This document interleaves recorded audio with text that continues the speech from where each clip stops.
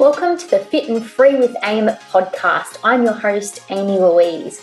By listening to this podcast, you'll gain clarity and apply now principles in relation to training, nutrition, and mindset, all designed to help you build a strong and lean physique and show up as your best self at the same time.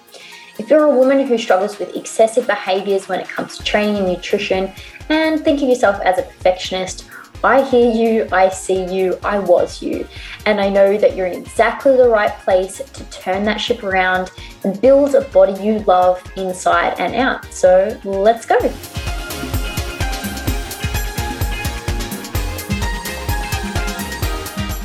We have our very first guest on the podcast today, which is super exciting, and that guest is Aaron, aka Elite Strength Coach. And he has been coaching for 13 years now. I think I got that off your Instagram the other day. Too long. And he has worked with a ton of women, and you're going to hate me saying this, but you are the most experienced and well-qualified coach that I know, and I trust your opinion and recommendations very highly. So I'm very excited and keen for today's conversation. Without further ado, welcome. And can you give everyone a bit of a rundown on who you are, who you coach, your experience, and I'm going to make you do a little bit of the qualifications as well. So I appreciate the kind words, and that just really goes to show that you need to expand your social circles, because I'm definitely not the smartest person going around, that's for sure. It's kind of sad that you think that, but I appreciate it. We'll go with that. This is how we're starting this. Just like going to just basically run you down for everything that you said nice about me. No, what have I done? Not much, no. Usual, uni, studied. What did you do at uni, Aaron? Exercise science, moved into exercise physiology. That was, I guess, fun. And then pretty much after that, like I was PTing the whole time as well. So I'd done PT I'd been doing PT, since I was 19 or 18 even. I was tennis coaching from 17. So I've always been playing some sort of sport or being active in that aspect. Moved into uni, in and out of uni, traveling and whatnot, and then finished, and then I ran my own gym. Actually, that's what I first did, before I forget. I've run a couple of gyms and that sort of stuff. And now just online coaching, because about 4 or 5 years ago, I think I'm sure I saw someone on a beach, and it might have been an ad, and they were making money on a beach saying they were online coaching. I'm like, I want that lifestyle. So before it was cool, I was just posting training and shit on Instagram, and here we are. Not much more going on. And then just been upskilling in the process and annoying very smart people. Yeah. Have you been coaching both men and women since the start? Yeah. So my first actual powerlifting client, so how I got into powerlifting, was female. Well, she still is female, I assume. And we basically worked on some rehabilitation work. So she came to me with a hip issue for a squat. Fixed that, super strong, squatted like 130 at 65 kilos or something in sleeves, which is very, very strong, especially at the time.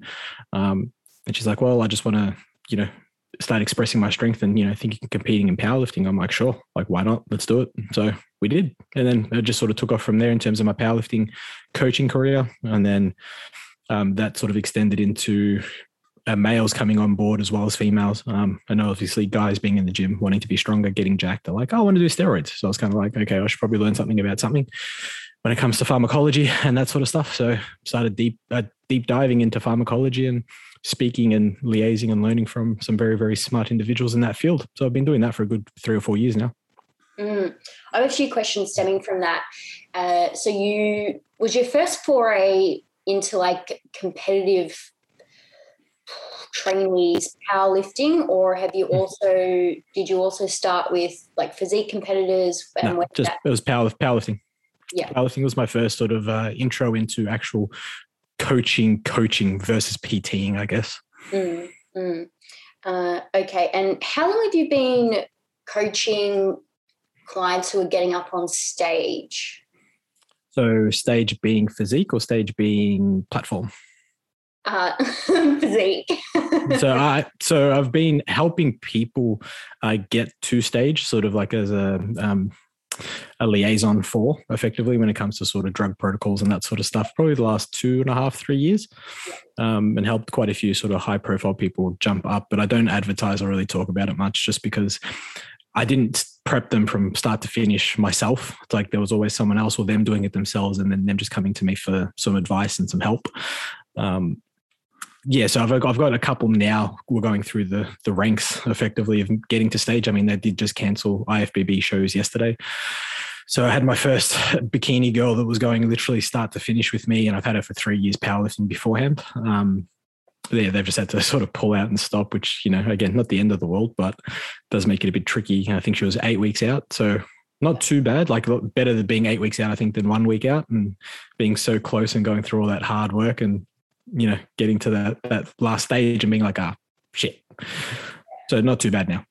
Yeah. We haven't named her, so I think I can ask this. How's she taken that, having... Yeah, she was a bit mixed emotions. I think a little bit relieved in that now she knows, because the uncertainty of shows going ahead was always the hardest part. And I think that's going to be the hardest part for a lot of competitors, or would have been, the hardest part for a lot of competitors as of late. Season B, October shows, a couple of months out still. So it's like, not in the deep parts of prep, like that last 5 or 6 weeks. It's still deep enough that it's hurting, but at the same time, I think the uncertainty of not knowing is always going to hurt more than anything else. Now that they've got a definitive, it's kind of like, okay, we can sort of go back to the drawing board and work out what we want to do for season A next year. Yeah. I couldn't imagine what it would be like. It would suck. I can only imagine that it just, you have something you're prepping for, but then not having a deadline or knowing if that deadline is going to be the deadline would be difficult. And then, like I said, pulling it out early, 8 weeks, 2 months is still plenty of time, I guess, with the deadline there versus a week out. Like that would have been more harsh, I think. I have a story way back when I did my first bikini comp. I don't know how many weeks out I was, maybe 4 weeks. And I was with a small federation that's based in Brisbane. And they didn't get enough people down here to run the show in Melbourne. And I thought it might have been happening. And I was at the gym and they called me. And, you could imagine my little emotional self, right? They called me and they're like, hey, just to let you know, we're not running the show in Melbourne anymore. And that's all I sort of took out of the conversation. And I remember I was in like the little lady section of the gym and I just like hit the floor and was crying. I was so emotional. Yeah, I was going to say, like, you're putting all this work into it, so I can imagine. It's hard for me. The guys that I liaise with as well, like I reached out to a couple of guys just to make sure they're okay. And they were all fine, because I think males obviously versus females, most of us aren't as emotional. So it's kind of like, we're just so robotic, and especially probably in prep when, there's so many things going on, you're just like, okay, what's next? Like, and I think also being COVID, like, it's kind of like, it's almost expected. It's kind of like, okay, well, what else are you going to throw at me? What else are you going to do? Like, what else is going to happen? So, but I can imagine, being very different. And I have seen on social media being a lot different between males and females, but at the same time, it's just one of those things, can't help it the way you react, because there are plenty of males and females also doing the opposite, just being robots and just turning around and going, you know what, we'll just get on with it. And then you've got sort of the other cohort that's like, my life, what am I going to do? Blah, blah, blah, blah. It's like, shut up. It's a bodybuilding show. You'll live. Yeah, right. The second part of the conversation that I had with them, though, was like, it's okay, we'll fly you up to Brisbane and we'll pay for accommodation for, I think there was like 6 Melbourne girls, and they're like, bring you up. And they're gonna I was like crying. They're gonna fly you up on a holiday. Like, shut up. And I think I'd got my bikini bottoms and they didn't fit that week. It's just I'm gonna go jump in that fed. I'm gonna do bikini in that federation so they can fly me up. But I could understand how someone might be pretty damn devastated. Yeah, of course. People prepping, for so many months with shows being postponed and stuff, and then coaches having to deal with that. But we will get into a bit more comp talk soon, because there are a few things I definitely want to ask you. But we put out the field for some questions. Mm-hmm. I got a few, and they're all supplement PED based. Yeah, cool. Which I think we knew was coming, but maybe we'll start with the tame stuff and work our way into stuff. Yeah. I like that idea. Unintended. Yeah, no, that's fair. Let's work our way into all this sort of stuff. So supplements. So the first question I had, and I had this from a couple of people actually, I'm really interested to just hear your opinion, as I am on all of these questions. But in terms of, healthy female clients that are coming to you, can you run through basic supplements that might be useful, considerations that you might take into account, what's worth taking, what supplements perhaps are pushed in the industry that aren't worth it? Yep. If you could just speak on your take on beneficial supplements for healthy females. Yeah, so I mean, I guess we have to probably differentiate between the healthy females that don't train and then healthy females that do, right? Healthy females that don't train, I mean, they have a regular cycle, everything's going well. They don't necessarily need to supplement if they haven't already started supplementing because, I mean, they're healthy. But once we move into things like resistance-based training, cardio training, all that sort of stuff, everything's changed. Once we introduce something new, we have to then obviously change something else down the track. So I like to use things with my females. So in terms of the females and actual general supplementation, things like antioxidants are always going to be handy, protecting against like free radicals. Vitamin C assists with red blood cell production. And it actually has this nice little effect. It actually boosts norepinephrine. So it helps with concentration. So it gives you that little energy boost. B complex. So you can, specify and use like a B6, B12. You don't need to. Just get a B complex. It covers everything. Again, covers things from metabolism to production of red blood cells, helps healthy pregnancies as well. So, it can assist in minimizing birth defects and that sort of thing. A little bit of research has been done on that. Vitamin D assists with calcium absorption. So according to the research, that's really all that it does. But then there are some other little things that have been shown in the research in terms of neuromuscular health and immune system health. So, I mean, like, why not? And then iron being probably the bigger one because it's found in red blood or red blood cells. It assists with oxygen and carbon dioxide transport in the blood, but obviously when females have their menses, they lose a ton of blood. So it is usually why lower iron levels are associated with females compared to males. So that's probably the biggest ones that I'd use. Honestly, for me, when I get a female first off the bat, I get bloods to make sure that they're okay first and foremost. And if bloods are fine, you can keep basic stuff. Like I've just mentioned, iron supplements always nice. Using fish oil is always handy. And honestly, just a good multivitamin. Like, that covers most of the stuff. Now, when I say a good multivitamin, I don't mean the ones you go buy at Coles and Safeway, Woolies now. Yes, I'm that old. I call it Safeway still. You can go jump on sort of iHerb, Piping Rock. There's a couple of brands there, like the Now brand. Piping Rock has its own brand. They're pretty decent. Or you can just jump on examine.com and they have a ton of brands that they suggest. And yeah, pretty straightforward in that aspect. Yeah, I think that you answered the question that I was really asking you, or I was most interested in, which was like what brands, like what should we be looking for? I think that providing like examine.com and then the ones that you listed is really helpful for people to understand. Do you get, is it in your practice that you get all of your women to get blood tested when they start with you, or you recommend? Yeah, I highly recommend all clients, not just females, males and females, that start with me to get blood tests if they haven't had any recently. Again, because I work in the enhancement world, obviously need to make sure that they're healthy enough to look at enhancement. And even if they're not, making sure that they're just healthy in general. And it's funny how many people, both male and female, just don't get blood tests. It's kind of like, you look at your external health like you want to look good, but what do you look like on the inside? Like, no point looking good on the outside at the sacrifice of what you look like on the inside. So internal health obviously is quite big, and a more holistic approach as well, because if we're looking at nutrition practices and then we're looking at supplementation practices, we need to see what's going on the inside, right? Yeah, it is super, super important. And it's something that I do ask my ladies to get as well. And I think there is so much fear mongering online and self-diagnosis. It's like, let's just see if there is anything happening first that we need to supplement for. And I think it is worth being careful. For sure. I mean, I'd rather most of it, bar probably an iron supplement for females and maybe fish oil. I'd probably want to get most of it from nutritional practices first. But then obviously if you start implementing things like dieting, whether it be up or down, usually dieting down, you will end up sacrificing certain things. You can't help that. You're having less food. It's just going to happen. That's when supplements probably become a little bit more important in a surplus. Maintenance and a surplus, usually we can get away with having a little bit less in terms of actual supplements. But again, the supplements are just that. It's in the title. They're supplements. They supplement a lifestyle. They don't, replace anything. So food first and foremost, and a balanced diet comes first. Yeah, I think that's another area that is really important to reiterate, because I think a lot of people sort of see supplements as, the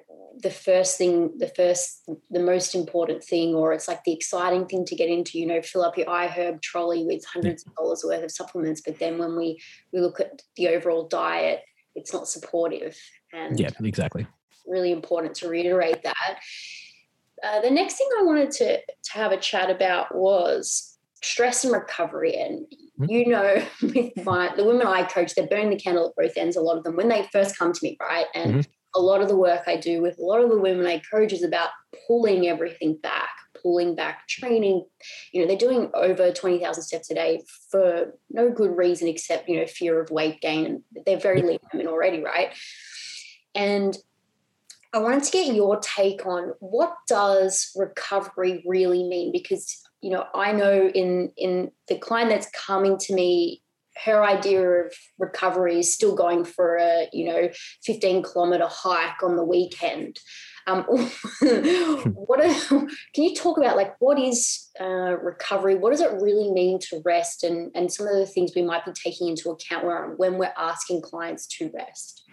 Yeah, so I mean, it really does depend on the client. But if you're sort of the clients that you're describing, highly stressed, highly volatile, just way on edge all the time, and it's like the first thing you want to do is literally bring them back to ground zero, right? You want to keep minimum effective dose of everything that you're doing, and to implement change. And a lot of people that don't know, they tend to burn the candle at both ends, like you said, and they just do the maximum from the start, and they wonder why they do burn out so fast. And it's literally, as you said, it's just pulling everything back. So with a client, when it comes to recovery, it's more lifestyle and implementing lifestyle recovery, not just training, not just nutrition, but also like stress recovery from work, stress recovery from family, social interactions, or lack thereof at the moment, and that sort of thing. So implementing strategies to help them relax. Now, you can, again, use some sort of supplementation to help relax, but first and foremost, I do always try and take a more natural approach. Again, pulling back their training. For example, if they're training 5 days a week and doing 15,000 steps, it's just like, okay, we're going to chill out. We're going to do 5,000 steps. We're just going to relax. We're going to do 5,000 steps. You're training 6 times a week. We're going to train 3. Like, calm down. It's like when we diet someone and we put them in a maintenance phase. It's kind of like, okay, we're going to just put you in a maintenance phase. We're going to chill you out and relax. They're suggesting potentially reading a book at night before you go to bed to drive up parasympathetic tone, which, helps in recovery, and puts you in a relaxed state. Also eating, it's making sure that we eat in a relaxed state, much, much better for digestion. These sort of things where dark rooms, it's like sleep hygiene routines, like dark rooms, candles, or, blue light blockers, if that's what you're into, and making sure that we have an optimal environment to actually relax. And that's where most people probably struggle, especially working from home and that sort of thing as well. Now that, your sanctuary being home has become your workplace, makes things a lot harder. So being able to separate things like not having a TV in your bedroom, for example, especially at this period of time, so that you don't have that luxury of living. Hey, I've got my dad, all right? He takes control of my living room, so I can't watch TV in there. I have to watch it in my bedroom, and I have to work from my bedroom as well. So I am not the example. Do as I say, not as I do. For the anyway, for the listeners, I supplement to sleep. So don't even just anyone watching on YouTube, ignore what I'm actually saying, and just we're good. No, but let me say this for the listeners, if you can't see what's happening and what I've just done. Aaron's in his room with the TV behind him. And working in my room. So whatever. So like I said, do as I say, not as I do. There's a difference. If you can't handle the stress, I can handle it. Well, most of the time. But anyway, as I was saying, as I was rudely interrupted, we're looking at things to just mitigate stress. So separating, your bedroom from your office if you can, and these sorts of things where when you go to your room and you go to bed and you jump into bed, we're not working from bed. We're chilling out. We're sleeping, and that's it. Yes, that is a direct as somebody that works from bed. I'll try and contain myself because I have some good questions coming off that. Go on. Can we just talk about sleep hygiene for a moment? Yep. So I do get a lot of questions about this, and I talk about a few of the things that you've mentioned, but sometimes it's really good to hear it coming from another person. Mm-hmm. What can we do to maximize our sleep hygiene? Well, sleep hygiene is literally just a sleep routine, right? So it's pre-bed routine to put you in an optimal state, to be relaxed so that you can hopefully get to sleep and stay asleep much more easily. Things like screens, like not being on a screen, let's say for half an hour before bed. Now, a lot of people probably struggle for that sort of 30 minutes pre-bed. So it's like if they turn off their screens and that sort of thing, like what are they going to do? Or like, what do I do with my time? Well, you can journal, you can sort of write down your thoughts for the day. You can read a book, something nice and easy, science fiction book where you're not really thinking and trying to take any new information in and like actually learn something. Definitely having a dark room, cool room always helps as well. Obviously, even in winter, like you don't necessarily need to have the heater on full blast. You can always have it down slightly, and making sure that like you're just comfortable. Like me personally, like a shower before bed, that's sort of the start of my sleep routine. So it's kind of like, okay, I showered half an hour before bed. I know that that's my time to start winding down now and get ready to go to bed. It's just having habits in place so that your body knows and becomes accustomed to, okay, we're starting the process of starting to sleep. Now your serotonin levels start to increase, and you start to increase melatonin levels, natural melatonin levels that hopefully help you sleep or put you to sleep. Yeah. And there was one more question that I wanted to ask. Do you also have clients who come to you who are burning the candle at both ends, or is that just me? I mean, I've had clients in the past that tend to do that, and we've had to basically take a complete like foot off the gas type approach. And it's just kind of like I've had clients where they come to me for the first time, and the first week I'm like, you're not doing anything. And sometimes with clients that are burning out, I will tell them purposefully that I'm going to take a week to get their stuff to them. So for this week, I just don't want you to do anything. And it's kind of like they're thinking, okay, he's just prepping my stuff. And I'm like, I've already got your stuff ready. I'm just waiting for you to chill out. Yeah. Little things. It's just, knowing your client, trying to apply what you think is best. Because at the end of the day, what you think is best may not be. But at the same time, if it's the safety and the health of the client, well, then that's all you can do.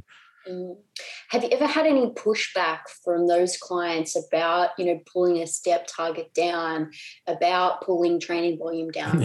Yeah, so I tend to get a lot of pushback from clients who, when I give them 4-day programs and they've come from 5 days and they're like, oh, I want a 5th day. And I'm like, not with the way I want you to train. And then usually after the first week, they're like, yeah, okay, I get it. I'm like, yeah.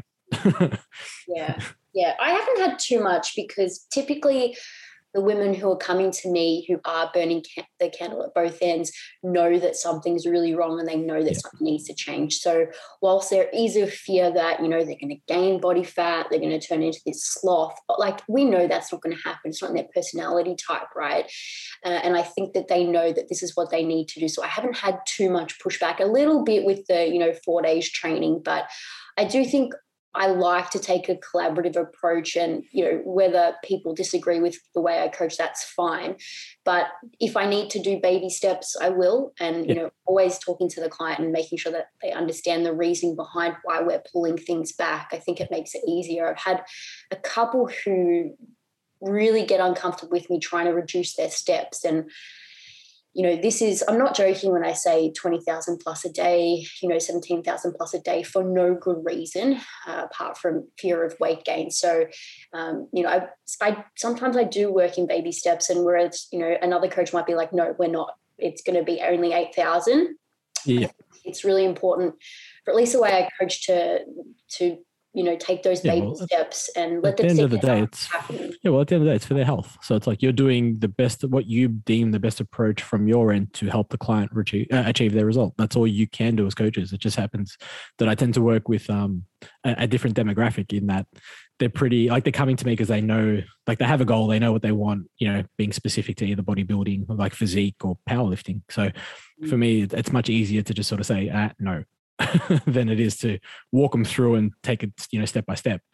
I don't have to sort of do that. I'm fortunate in that aspect. It's like, I don't think I'd be able to deal with a client that's probably needing a little bit more of a softer touch. I'm not really that way inclined now. I think I used to be, but not so much anymore. It's kind of like, nah, this is how we're doing it. This is why we're doing it. You don't like it, too bad. Yeah, I hear. Let's have a quick chat about menstrual cycle, maybe a little bit of birth control stuff. And yeah, we can do that. Just in terms of really basic stuff, because, at least in my opinion at this point in time, a regular menstrual cycle seems to me to be pretty important for women. And I have heard around some people, some coaches don't agree too much and don't think it's a big deal. In my opinion, I do. So just in terms of women supporting, a regular cycle, I think we've gone over the basics that we've already spoken about as supporting a regular menstrual cycle. Yep. Is there anything else you think that can help? I guess we'd have to look at what is a regular cycle, right? So when we talk about regular cycles, you probably hear, or you may have heard the word of eumenorrheic. So that's what it just means well. Like I think it's Latin or something. I don't know. I'm not that really good with my Latin, but that's literally what that word means. And a regular cycle is very different from female to female. So like the pill that they market is based on 28 days. It was much more easy for them to market a 28-day pill so that they could just give it to you sort of each month. And when they do prescriptions and stuff, it's much easier to sell. 28-day cycle isn't common. Usually it's, I think, between 28 and 35 days from memory, because there are a few days that lag in each phase. And then when we look at the actual menstrual cycle, like what is it that's actually going on? Like you have your menses, which is like the bleed, uterine lining, being expelled. So I think a lot of people probably don't know the finer details. And it's funny, the more females that I've spoken to over the years, probably not knowing much about the actual details of a menstrual cycle. And they're just like, they're sort of just so commonly saying that, yeah, I bleed for a week per month. It's like, cool. Like, but do you know why? And understanding that, like we move into like the follicular phase, right? That's usually the first sort of 14 days, day 1 to 14. And it's actually broken up into 3 different phases. So follicular and luteal phases are actually broken up into what we call an early, mid, and late phase. Something that's probably not spoken about that often. And the follicle is just containing an egg due to the FSH, so follicular stimulating hormone, which is increasing at this time, and with the most dominant being released at ovulation, right? So the most dominant follicle releases that egg, okay? And then progesterone stays low at this time while estrogen builds, and both tend to surge just before ovulation, okay? So progesterone stays low and then it bumps up, the same as estrogen does, just before we go, well, by we, I mean you, go into ovulation. I've never had this problem, I don't think. I mean, there might have been this one time at band camp. No, this sort of stuff happens, right? And then you have like ovulation, which is, it's like this middle ground that's going on. So you have what we always commonly know as the 2 phases, being follicular and luteal, but then you do have these other 2 phases being the actual menses itself and then ovulation. And ovulation's at the halfway point. And what happens is you get this spike in testosterone just before, and then it holds to just after. Normally ideal for training. That's why that second and third week, when it comes to, if you do have a regular cycle, for training, it's probably when you feel your best, and usually you're at your leanest. So when, females are looking at themselves and they're like, okay, week 2 and week 3, I'm at my leanest, I feel my best, I feel great, everything's moving phenomenally. It's like, well, yeah, you have all these things happening and all these peaks happening as well as testosterone. So, can't be mad about that. And then from a biological perspective, testosterone is actually high here potentially because it increases sex drive, right? And because now you're ovulating, you're at your primary time to, reproduce. So just a little bit of biology there for you 101. That's what it's what people think and what we think from a biological perspective, which makes the most sense, to be honest. And then, you know, you move into your luteal phase, which is, you know, at the end, sort of halfway to the end, we'll say. So day 15 to day 30 or whatever it is for you. Yeah, the egg develops, and it develops into what we call the corpus luteum, which is just a group of cells. And that's where luteal phase comes from, the word luteum. And it produces progesterone. So in this particular phase, we do have an increase in estrogen and progesterone at the start. Again, that early, mid, and late phase of luteal. And then as we start to peak towards the middle of the luteal phase, progesterone and estrogen start to increase. So then we see an increase in metabolic rate as well.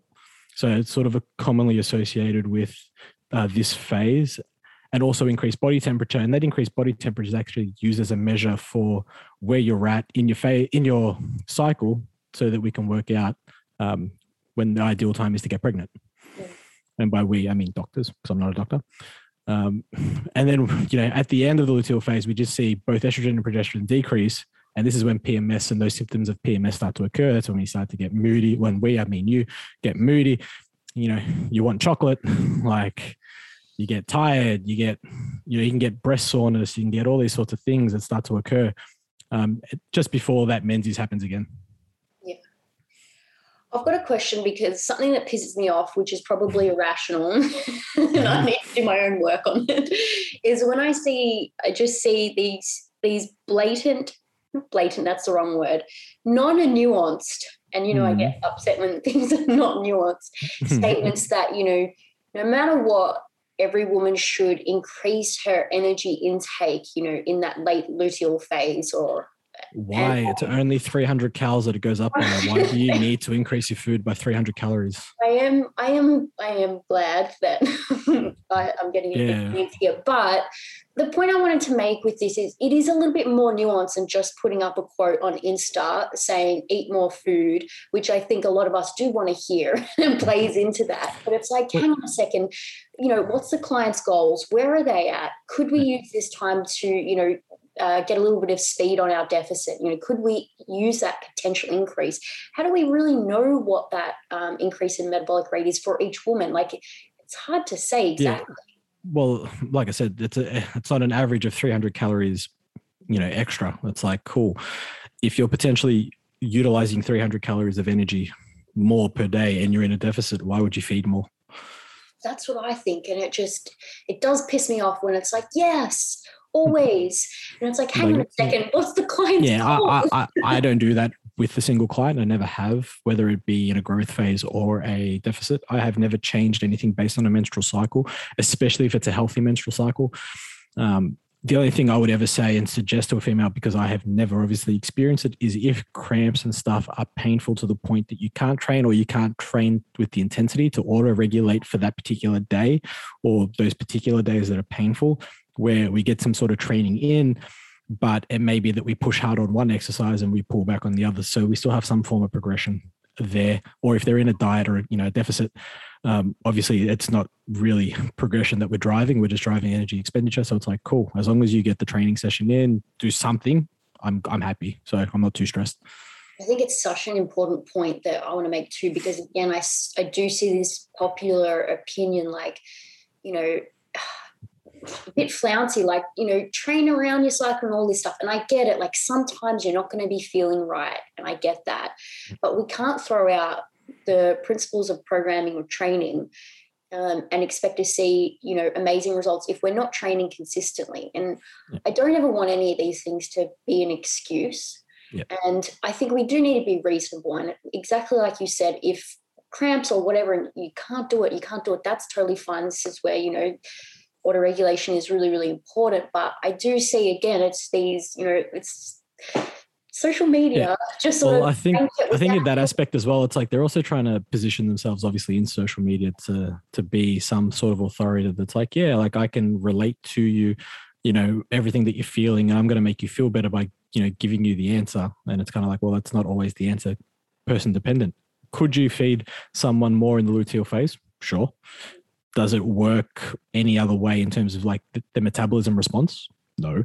So doing it to make someone's maybe mental side feel better, sure. I guess I can see the reasoning for it in terms of mental health. Short of that, I can't see it from a physiological standpoint. So the physiology side of things, I don't agree with at all. Again, mental stress, how someone's feeling, again, me not being that really highly in touch with my emotions, I'm much more robotic. So I just be like, too bad, you'll live. It's just how it is. It's just how I am, the clients that I work with. But I'm pretty good. My clients then actually come to me when they're sort of cramping up and, having their menses and sort of complaining that they want more food or less food or this and that. They sort of just go about their daily business. Yeah. And working with, I've worked with hundreds of women now over 5 years, right? And one thing that I've seen is everyone's really different.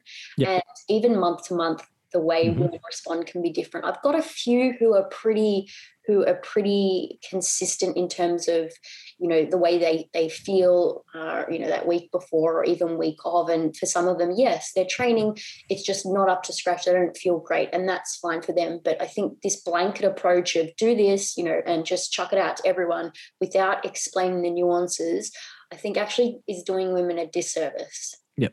No, I completely agree. I think having blanket statements is obviously going to be the worst thing you can do in these sort of situations. So saying that, yes, you can eat more doesn't mean you need to eat more. And eating 300 more calories really isn't that much food, to be honest. So it's unless you're talking to a small woman where that is. Yeah, I was going to say, it's unless you're on 1,000 calories a day, like 300 calories, makes a decent difference. If you're on sort of 2,000 plus calories, 300 is not going to make that much in terms of the actual food consumed. Because let's be real, most of the time you're going to want something that's a bit more sweet. Something that's going to sort of satisfy those cravings a little bit more. So the actual amount of food volume is going to be very small because it's going to probably be a chocolate bar. Probably where that actual saying is like when it comes to females and chocolate. I'm not saying that's what it is. I'm just saying it could be. Don't all hate me. Just a little bit on birth control. I think you sent me a meta-analysis. I don't know if this was the start of last year now. It could have been ages ago, but just having a look at birth control and potential impacts on muscle growth. And just from memory, because I have not brushed up on this recently at all, but just from memory, there was apparently the shot, which I don't know that they do very much here in this country, was no good. Apart from that, it's super individual and nothing really conclusive. Was there anything you can add to that? Yes, I mean, when we look at birth control, there's a few different types now, but most common is obviously the pill. What probably a lot of people don't know is that the pills actually, there's two types. There's what we have synthetic estrogen and synthetic progesterone for the pill. Synthetic estrogen is there's only one form of it. It's been around since, I think, the 60s or something. Originally dosed with about 150 micrograms of estradiol, whereas now they tend to use only 15 to 30 micrograms. They realized that 150 micrograms was probably a little bit too much, in that the negative side effects to it were causing too many issues. So what they turned around and did was, well, we'll give you 15 to 30, understanding that they could probably reduce the negative effects, but not the effects of the actual, getting pregnant. So probably not a bad thing in that aspect, right? Considering that's probably what most take the pill for. But then we have synthetic progesterone, which is also just called a progestin. There's 8 different types at least running around, and they've been categorized or, classed into 4 different classes or generations. And it's based on when they were developed and also the chemical structure. So they do share a fairly similar chemical structure to testosterone. Which makes things interesting in that the first few progestin-based birth control tablets, they were actually based on testosterone, believe it or not, just because of the way that they were structured and the chemical structure. Thing is, progesterone is anti-androgenic. So androgens are basically what give males their male characteristics. So it's what gives us our facial hair, makes our voices deep, helps build our muscles and that sort of stuff. The actual first 3 generations being based on that, what they would do is they'd actually hit the androgen receptor. So progesterone or the progestin would hit the androgen receptor, and they differ when they bind. So the actual progestin itself would have to bind to the androgen receptor, the cortisol, and the mineralocorticoid receptor as well. So there's a few different things that they do there. And then the way that they act on these receptors will then differ person to person. So how well they bind is one thing, and then what they do after they bind is another. And this is where like a lot of girls were, having potentially acne and oily skin and all that sort of stuff. It's probably because they had one of these first three classes, being heavily progestin based, as well as based from testosterone, where the generation 4 from memory was a mixture of both estrogen and progestin. And I think that's the more common one now. But back in the day, it was mostly progestin based off testosterone, which would explain a lot as to why girls were getting those side effects. Do you know this? Is some women still prescribed the old classes? Not that I'm aware of. I think a lot of now are being much more smart in that they're sort of steering away from the pill altogether. You can get things like IUDs and all this other stuff where it sort of doesn't affect your natural hormone balance. So that was the other problem with these. They affect hormone balance, because what would happen is the actual progesterone and estrogen amounts were much more than what was naturally produced. So in the tablets, what they're giving you is way more than what your body would produce. And that's also, a potential side effect and what caused potential side effects. Is there any conclusive evidence on it impairing potential muscle growth?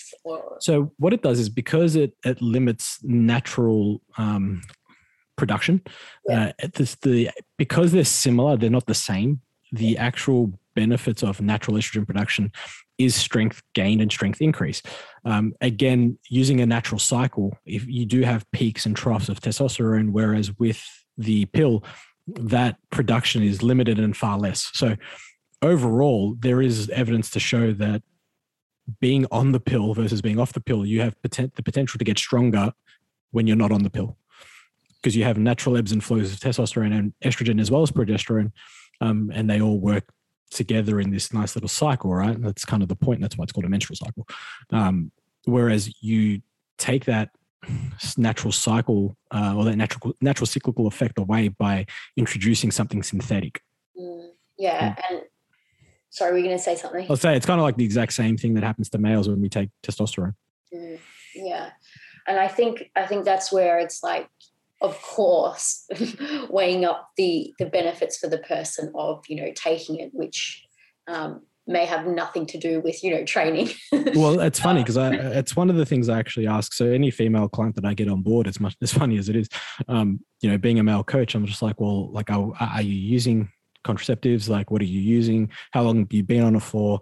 Have you noticed any weird fluctuations? And, you have to ask these questions either as a male or a female coach. And then, trying to turn around and explain to them what's going on and why this is potentially happening. And they sort of freak out because, I'm a guy with a beard and they're like, oh, you're telling me about my menstrual cycle. It's like, well, I might know something.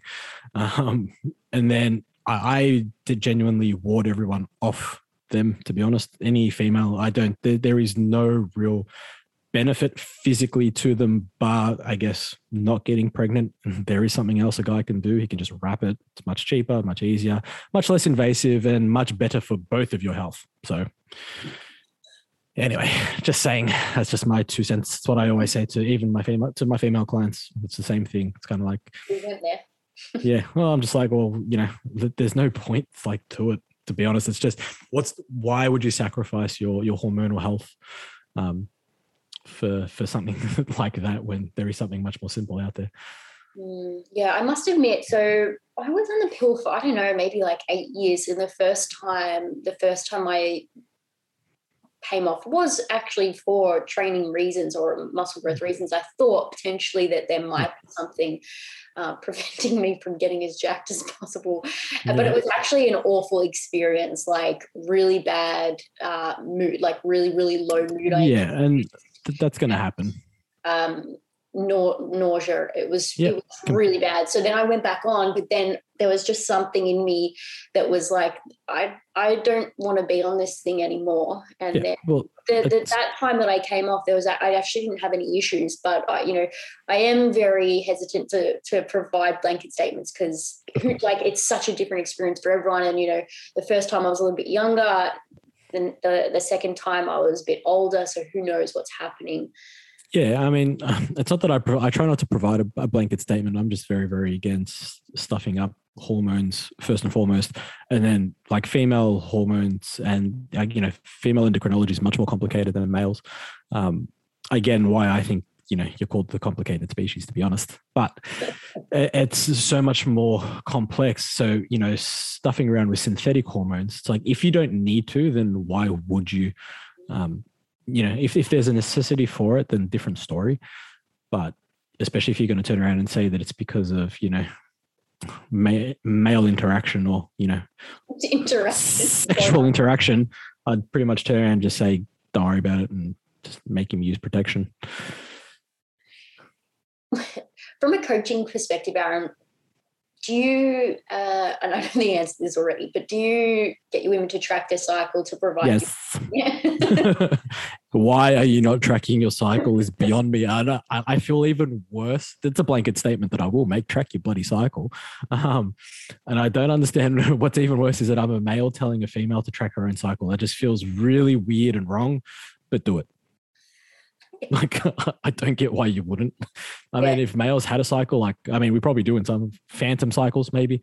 I'll start tracking my phantom cycles. That's probably about it. Stop. Like, short of that, I don't know why you wouldn't track it, to be honest. Oh, the good old phantom cycle. And it's really interesting because it's something I asked from the get-go, and I talk about menstrual cycle to my clients, and, I do the same thing. I ask them if they're taking anything straight off the bat. It's really interesting to me, and I do understand it, that there still seems to be some taboo around it, and I have some clients who will say, I'm sorry if this is too much information, but, I've just got my period or something like that. And I'm always like, hey, it's absolutely not too much information. Like, I need to know these things. Yeah. And so if there is anyone listening who is a client, if I could recommend anything, it would be very open and, honest with your coach that you're working with. We need to know this information. Yeah. I mean, if you want to go like that, down that too much information type route, I get my clients to track actual fecal matter. So going to the bathroom, making sure that it's all good and there's no problem. So I think menstrual cycles are the least of my worries. As long as I don't start getting photos of things, we're good. Okay, all right, we'll leave that there. What we were sort of starting to chat about, which I do want to get into, but there's one more topic before I want to talk about PEDs, which is just say a new client comes to you, female client comes to you, not taking anything, not looking to take anything either, but wanting to compete. So we'll talk about both. So if a new female client comes to you wanting to compete, she's never competed before. Now, I'm just going to go blanket. It could be bikini, it could be like fitness or wellness or whatever. Mm-hmm. What questions are you asking her? Could you also take me through what might be red flags for it's not the right time for this woman to compete, and maybe we'll leave it for a little bit? Well, if we're talking about a complete newbie, never competed before, and we're assuming that she has trained and has some sort of training background, I'd simply look at doing some basic dieting to see how she handles dieting first and foremost, and then some basic growing just to see how she handles both ends of the spectrum. But questions that I'd ask would simply be, like, how long are you wanting to sacrifice some time? Like, prepping takes time. There's sacrifices that need to be made. What are you willing to sacrifice? Your life. Yeah, like what is it that you're willing to sacrifice, and how long for? That's probably a big thing. So, people thinking that you prep for 10 weeks when really you prep for 20 to 26 weeks or 24 weeks. What is it that you're wanting to look like on stage? Like, how do you think you're going to look, and in what time frame is that going to be?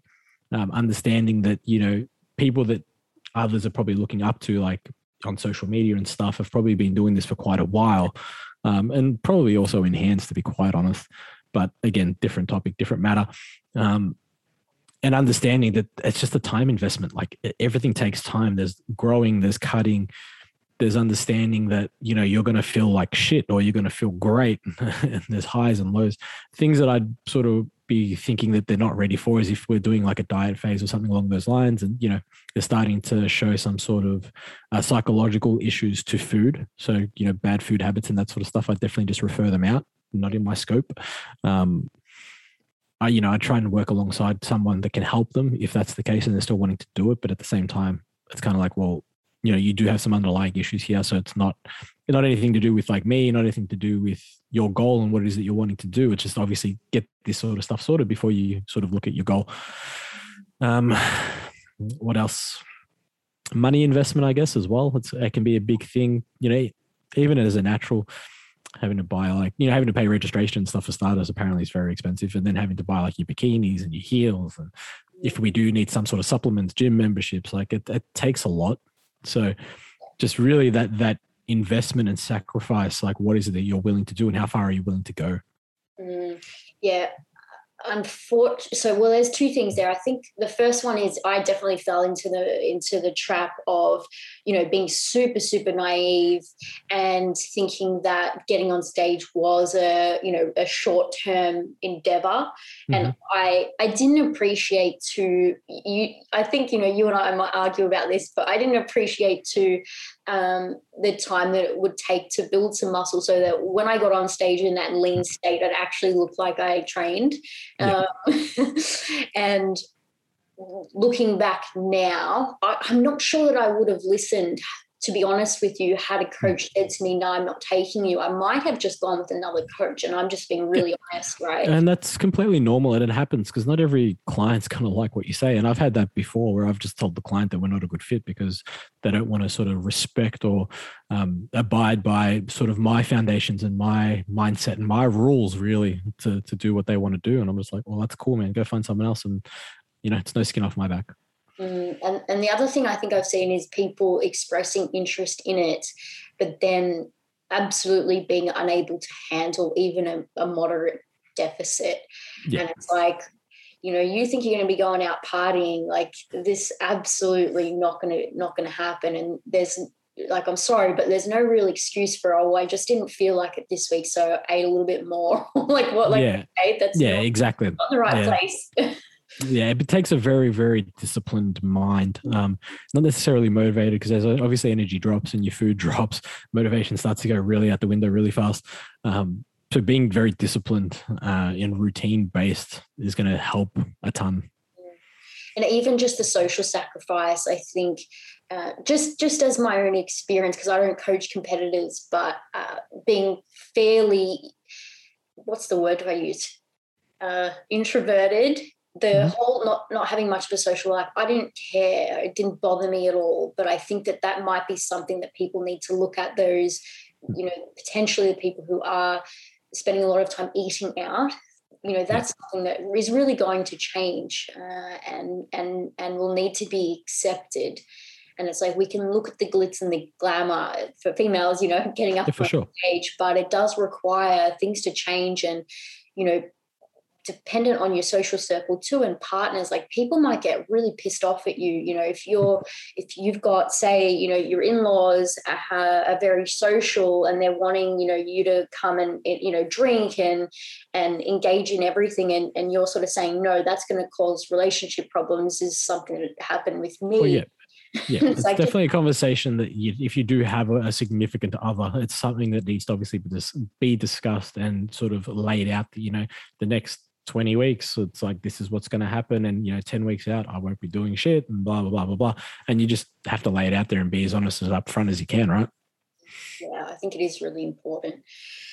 So I actually wanted to touch on, and I know you spoke to Ben about this on the Bros with Brains podcast, one of your two podcasts, little plug for it. But the James Smith comments about, bodybuilding or whatnot, physique competitors, or it should be left to the 1%. Otherwise, it's going to be, it's going to cause eating disorders, body image issues, and all this stuff.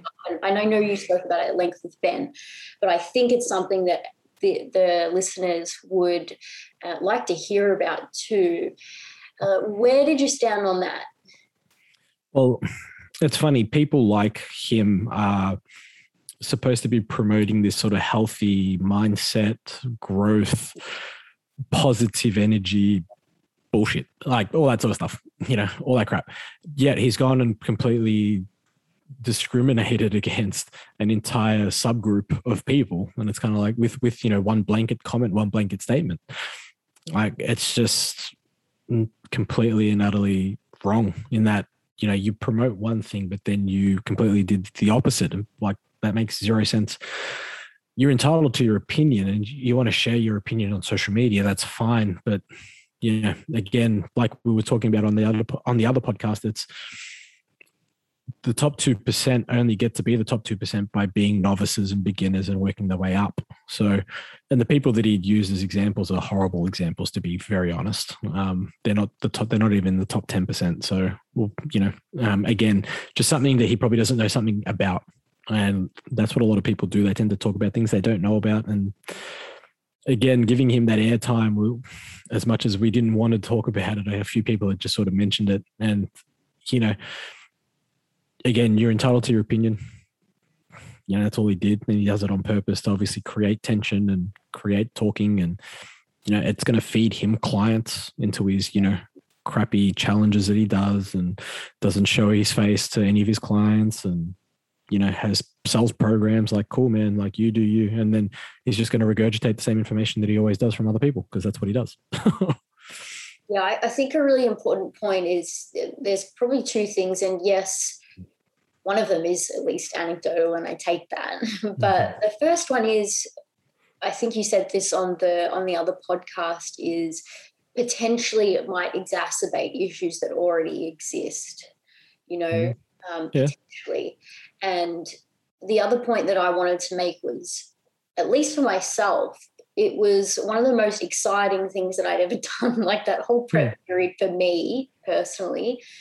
I was getting out of bed with beans, and that's on very low, it wasn't an amazing nutrition protocol that I was on, and I was pumped for life. Yeah. I was actually, the prep, I was in a very, very good place for, and it was more so, I think, the aftermath that I struggled with. And I think what I just said was true for me, that it did, it exacerbated problems that I hadn't dealt with. And, looking back on it, it's so interesting to me because, right, I think to myself, I probably shouldn't have competed. But at the same time, that rock bottom provided a catalyst for me to be where I am now. Yeah, and right.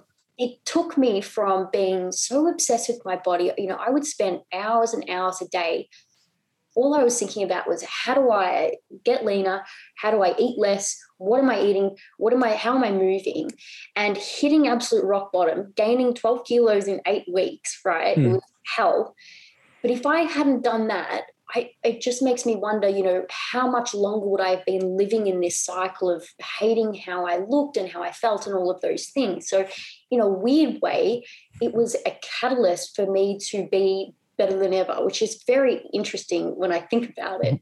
Yeah, well, I mean, there's always a positive to a negative, and there's, I guess, always a negative to a positive, right? And some people do need to do certain things, whether they're extreme or not, to realize that, there is something good coming out of it. And like I said, his comments basically discredited nearly, let's say he uses 2%. So the other 98% of people wanting to try and achieve this goal, just because he can't, maybe he tried and didn't work. I mean, he had mentioned in his post that he's been lean to the point where he had certain things not working. 10% isn't that lean for a guy. Like, it's healthy. Again, body fat percentages between males and females are obviously very different. Males at anywhere between 10 and 15%. It's healthy. Getting to 10% while looking very lean to general population, to a bodybuilder, you're still fat. So it's just one of those things. It's context, and it's kind of like, well, yeah, like, you want to ward people away from doing that. And, cool, if they're showing reasons as to why they probably shouldn't do it, even if that's their goal, maybe having an honest chat with them is a good thing. But if you're just telling people not to do it because it's a waste of time, well, I mean, sorry, dude, you're a waste of time, and I haven't got time for it. I don't even follow him. So just to put it in perspective, I find him very irritating. Let's talk about PEDs. Mm-hmm.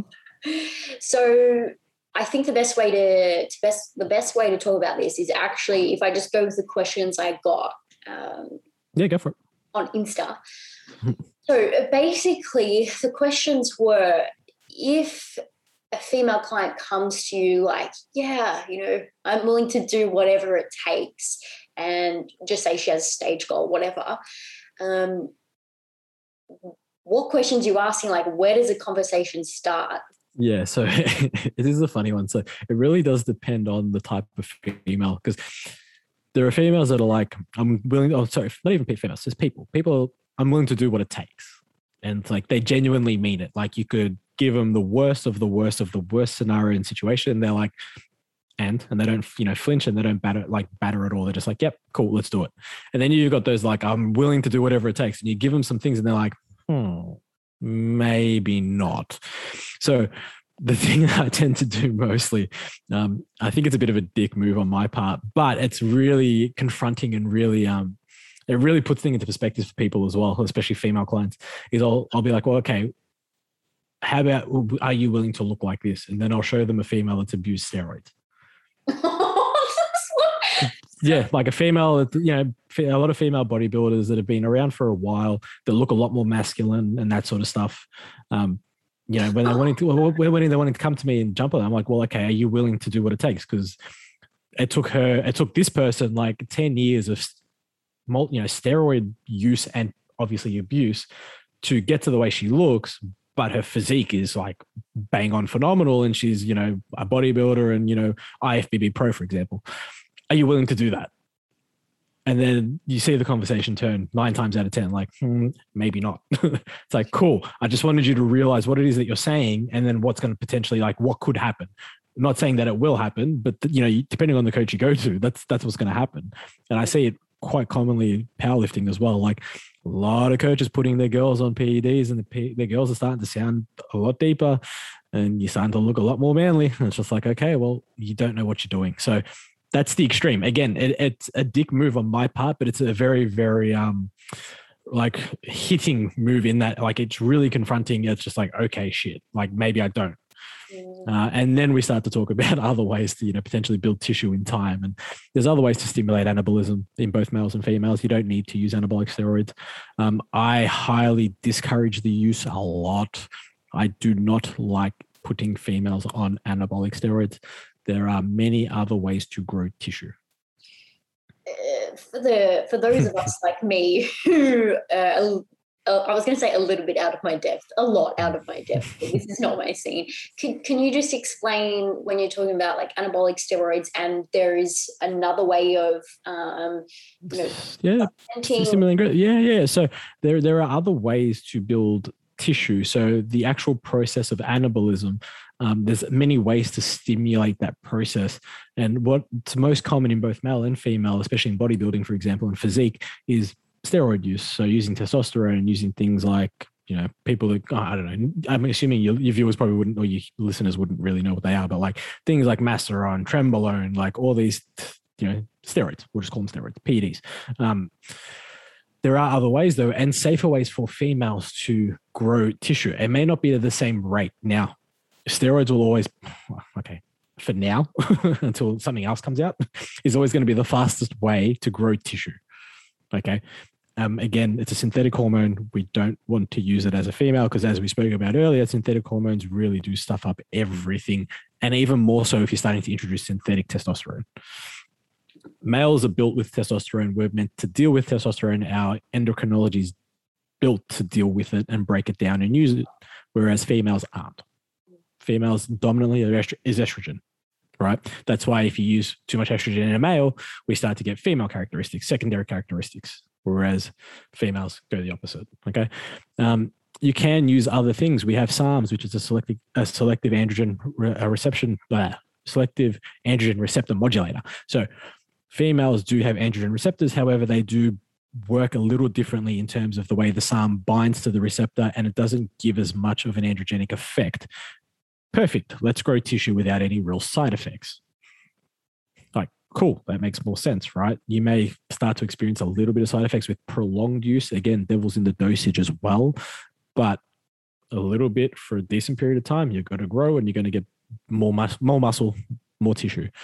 You can stimulate the IGF insulin axis, so you can start to use insulin and growth hormone. Again, little bits for a period of time, and females do seem to respond better to growth hormone than guys. Sorry, guys, it sucks, but that's just how it is. And again, girls take off with it and then they grow a ton of tissue. Like there's so many other facets and tricks of the trade to use other than having to use steroids and, basically banging on the androgen receptor pathway. A few questions. Just say I'm 21 years old and I come to you. I've been training since I was 18, and I come to you and I say, hey, Aaron, I want to start taking whatever. I don't really know what I'm talking about. What would you say? I just say no. It's a simple no. Like from a female being at 21 coming to me, only training for 3 years, I'll just be like, no, let's do a whole stack of tissue naturally. Let's get to 26, 27.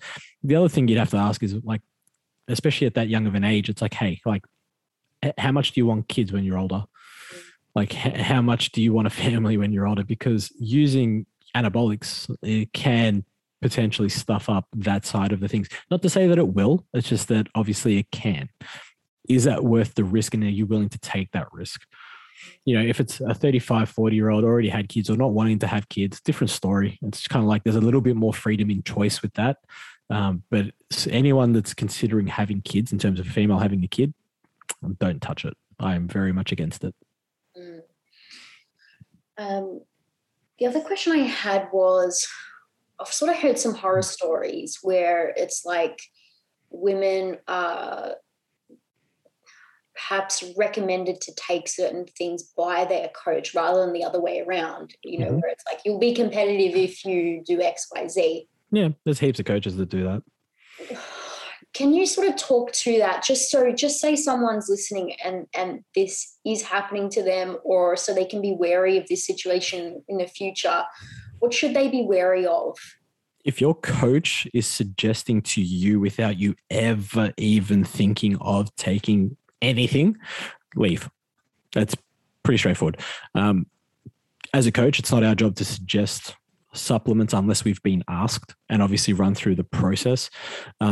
Just because I have, a girl that could be a potential, IFBB pro, and it's great for my, my coaching and great for the way I look, and, my business, doesn't mean I'm going to be like, hey, I'm going to take advantage of you and, put in all these drugs into you and make you jack the shit and make you look really good, and you're going to love life because you feel good and you look good and you're going to be looking good on stage, and then it's going to make my profile, even better and bigger. It's like, no. At the end of the day, as a coach, we still look after health first, and putting someone's health at risk is very much against what I do, and I think against what most, genuine coaches do. When you talk about steroid abuse or seeing coaches do things that are just fucked up, what does that actually look like in practice? Like short of being hospitalized, again, I've had consults with plenty of girls, bikini girls, that have been told to jump on X, Y, and Z, and then 3 weeks later they're in hospital, and it's kind of like, well, your coach is an idiot to start with, to be honest. But don't get me wrong, there are going to be coaches that will do it in the most healthy manner, and like the process has been done. The females understood, the potential side effects and all the issues and blah, blah, blah, blah. And the coaches laid out everything and tried it first time. And sometimes you do have an adverse reaction. It happens in males as well. It's not just females. Sometimes, those weird things happen and you can't help that on either end. It's like, oh shit, like did not see that coming. Then there's those coaches that are notorious for, pumping their clients full of, PEDs and having pretty bad effects. So it's kind of like having these coaches that either get their clients to stage or they're in hospital. There's like no in between. And that's where that problem is. What about the flip side? Do you ever have any clients coming to you who are absolutely totally unaware of the PED world, but they're like, hey, I want to look like, this woman who's clearly, in your opinion, taking things. Have you ever had that situation where you've had to manage expectations and be like, look, this is an assisted look? Yeah, I'm fortunate that I don't deal with it often. It's more so in passing conversation with probably more so people that aren't clients. Like just people in general, like, oh, like, like she looks phenomenal. It's like, yeah, she does. And it's like, well, how do I look like that? I'm like, well, are you willing to diet and grow as much as she has? And are you willing to take what she does or has in the past, and it's kind of like, well, she was on something. It's like, yeah, majority of them are. It's very, very common in the industry. It's very common across social media, both male and females, that promote a lot of fitness and health on, some form of PED. Doesn't necessarily mean it's an anabolic, because that's just one form of a PED. There are other performance enhancers that you can use, like we touched on SARMs and that sort of stuff. There are, and a lot of both male and female influencers and that sort of thing are on things, and they just won't disclose it. They won't say that that's what they're on, because it obviously discredits them a little bit, or they feel that it discredits them a little bit, when in fact it's like everyone already knows, nobody cares most of the time. Yeah, it is really interesting because, I was definitely still in the category of, seeing more influencer type females without understanding that they are taking something, that they are assisted. And I definitely remember, I think maybe within 12 months of working with my coach, we had a competitor that was training at my gym, and I was like, man, her before photos, there's no muscle on her, she's super, super small, and within a very short period of time, she's fucking jacked. I remember being in the gym with my coach and sort of saying, like, why does she look like that? Like, how did it take, hardly took her any time. I'm busting my ass and not much is happening. And he just said to me, Aim, there's some other things that are happening.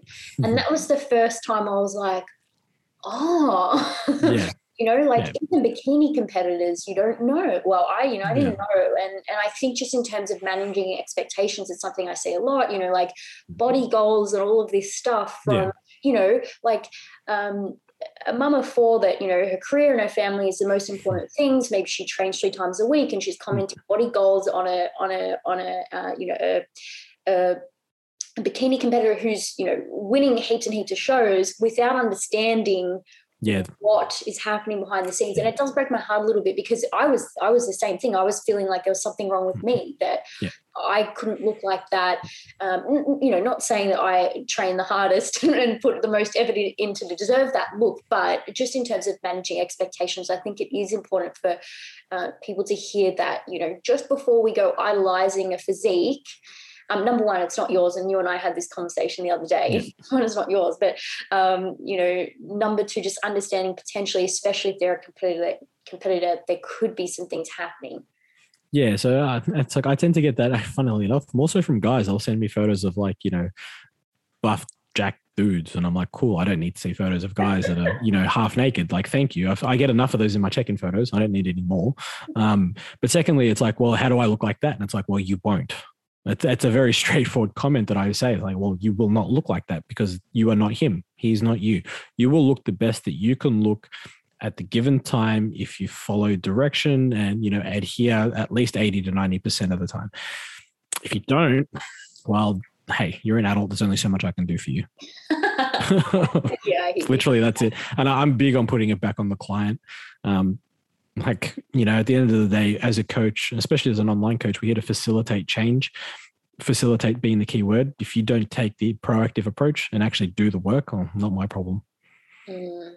Were there any other sort of general recommendations that you think are important that we've missed, or do you think we've covered everything? If there's a woman who's like on the edge thinking she might ask her coach, is there anything else that you think might be important? If you're going to talk about, in relation to PEDs, if you're going to ask your coach about PEDs, make sure they know something about it. And again, and if they don't, it's okay. Just make sure that they say, I don't know. It's such a big thing, and something I harp on a lot. Like, there's a ton of stuff that I don't know. And, a client asks me something, I'm more than happy to say I don't know, because it means it gives me a chance to go learn something new.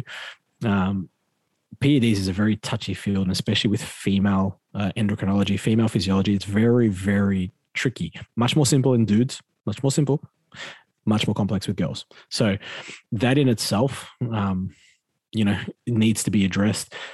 If you're not tracking your cycle, you have no right even thinking about PEDs for starters. So don't even think about it until you have at least 12 months of tracking your cycle. It's probably a big one as well. It's probably about it. I just think if you're going to ask your coach, and make sure your coach knows something, and if they don't, well, you either go somewhere else, or, they go somewhere else in terms of, upskilling and learning. One more thing that I want to clarify, which could be an it depends answer. Would you ever set or could you set sort of a time frame range with, like, if you've been training for less than 3 years, don't even go there, or no, you can't say that? I mean, you can, obviously coach dependent, like they have their set sort of rules and guidelines and stuff that they will follow. For female PED use, for me, it'd have to be at least 5 years of training, I think, as a natural. Accruing as much tissue as possible, and in training and adapting training habits. That's probably the biggest thing. No point getting on something that's going to potentially, disrupt hormone balances and, menstrual cycle and all that sort of stuff, without having a good foundation of training and a good routine in terms of training, eating, and, recovery. Actually, there was something about menstrual cycle that I did want to chat to you about quickly, that we didn't touch on before. But in terms of, competitors and the cycle going missing potentially, just prior to stage date and all those kinds of things, when would you have a concern? And then in terms of getting it back, what's sort of happening there? Yeah, so it's quite common on a very low energy availability that females will lose the ability to have a menses. They're not necessarily losing their cycle per se. They'll still show potential symptoms, like they'll still get some, if they get bloating and that sort of stuff, they'll still get some sort of cravings, in the luteal phase, and that sort of thing. And they may even start to spot a little bit versus actual having a full, bleed. At the same time, it's common, again, that energy availability for releasing that wall, that lining, and having that menses is usually the tell. So if you don't have that, it just means that your energy is quite low, which again, normal. If you're dieting down for a show, that is. Bringing it back is the most important part, and how soon after it comes back is usually where it's at. So everyone's different. Some people, first time, you're not going to know how long it takes, but in theory, you'd probably want it back inside 2 months, 8 weeks, I think would be a nice guideline, 8 to 12 weeks, I think. If it's someone that's completely, that's already got a history, and, you can always just base it off that history. And usually the more shows you do, obviously the better metabolic flexibility you start to have, and then the more food you start to diet down on anyway. So the actual energy availability is quite high. You may not even lose your menses dieting down into a show if your calories are high enough. That's really interesting. Final question. Yeah. I've actually got a few, and I'm like, which one do I ask? Ask away. Are there any significant or obvious differences when it comes to, I'll ask both, programming and nutrition protocols between your male and female clients, or male and females in general? It's really goal specific and goal dependent, but notoriously females can handle more volume, not so much intensity, more volume, whereas males tend to seem to do much better with higher intensities when it comes to muscle hypertrophy. There is always that argument of volume versus intensity, and I'm very much on the intensity side of things. However, using the best method for the best or the best time for for that person is sort of the goal. So, if you can't get 3 sets of 10 out with a higher intensity, let's say a 1 hour IR, but you can get, 5 sets of 10 out with a 4 hour IR.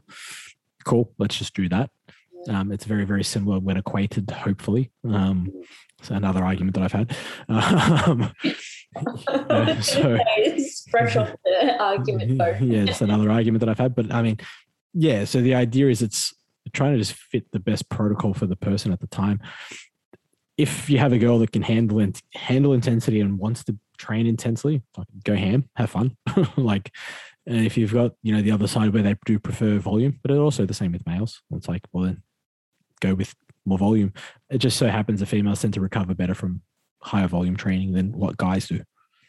And nutrition wise, I don't change it up. I don't see a need to. I feel like it's very, very tactical on social media that people sort of promote that and do that so that they can sort of, separate themselves from the herd and offer something different so that they can get clients in. And it's kind of like, well, at the end of the day, you don't need to. So why? I'm a very simple man. If it isn't broken, why fix it? Yeah. I think it's just out of everything we've spoken about, I hope the point has come home how individual a lot of this thing is. Like, yes, we need to work in with the accepted principles of both training and nutrition within that. Like, what's happening for the person? Let's track all their data, see what's happening, and take from that with what we can do with an individual. Yeah, exactly right. Yeah. All right. Thank you so much. I love talking. Most welcome. This might be all good. This might be a good time to quickly chat about your upcoming seminar. Yeah, I mean, meant to be having a seminar on foundations of hypertrophy, so just basics of how to get jacked. I won't talk about the lean part yet. It's just going to be getting jacked, I think. On the 12th of September at Apex Strength in Coburg. But again, obviously, considering lockdowns, we'll see what happens there. Worst case scenario, I'll just push the date. And then anyone that needs a refund, happy to just offer a refund. But I will be offering mentor calls for the mentor calls. I just realized, I'm like, did I say mental or mentor? I'm pretty sure I said mentor, but just in case, mentor, not mental calls for the first 10. So if you jump on my profile link, you can book in a ticket and we'll organize a call. Can you please tell the folks what your Insta handle is so they can find you? Elite Strength Coach. That's pretty much what my name is. I don't actually have a name. Actually, yeah, I'm just sort of thinking, like, how long did it take me to realize what your name was? Yeah, honestly, you're not the only one and I still get it. So whatever. Everyone's like, oh, Elite Strength Coach. Like, no, I'm Aaron, but thank you. Nice to meet you.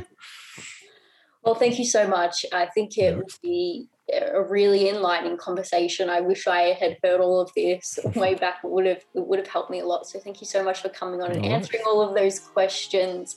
No worries. Otherwise, guys, if you love the podcast, I would love for you to provide me a review. That would be very, very kind of you. And I've done a few solo episodes previously. This is, of course, the first guest episode we've had, but the next few coming up will all be guest-based, which is really, really exciting. So just wanting to say thank you to all of the listeners for staying tuned, and there's some more fun coming your way.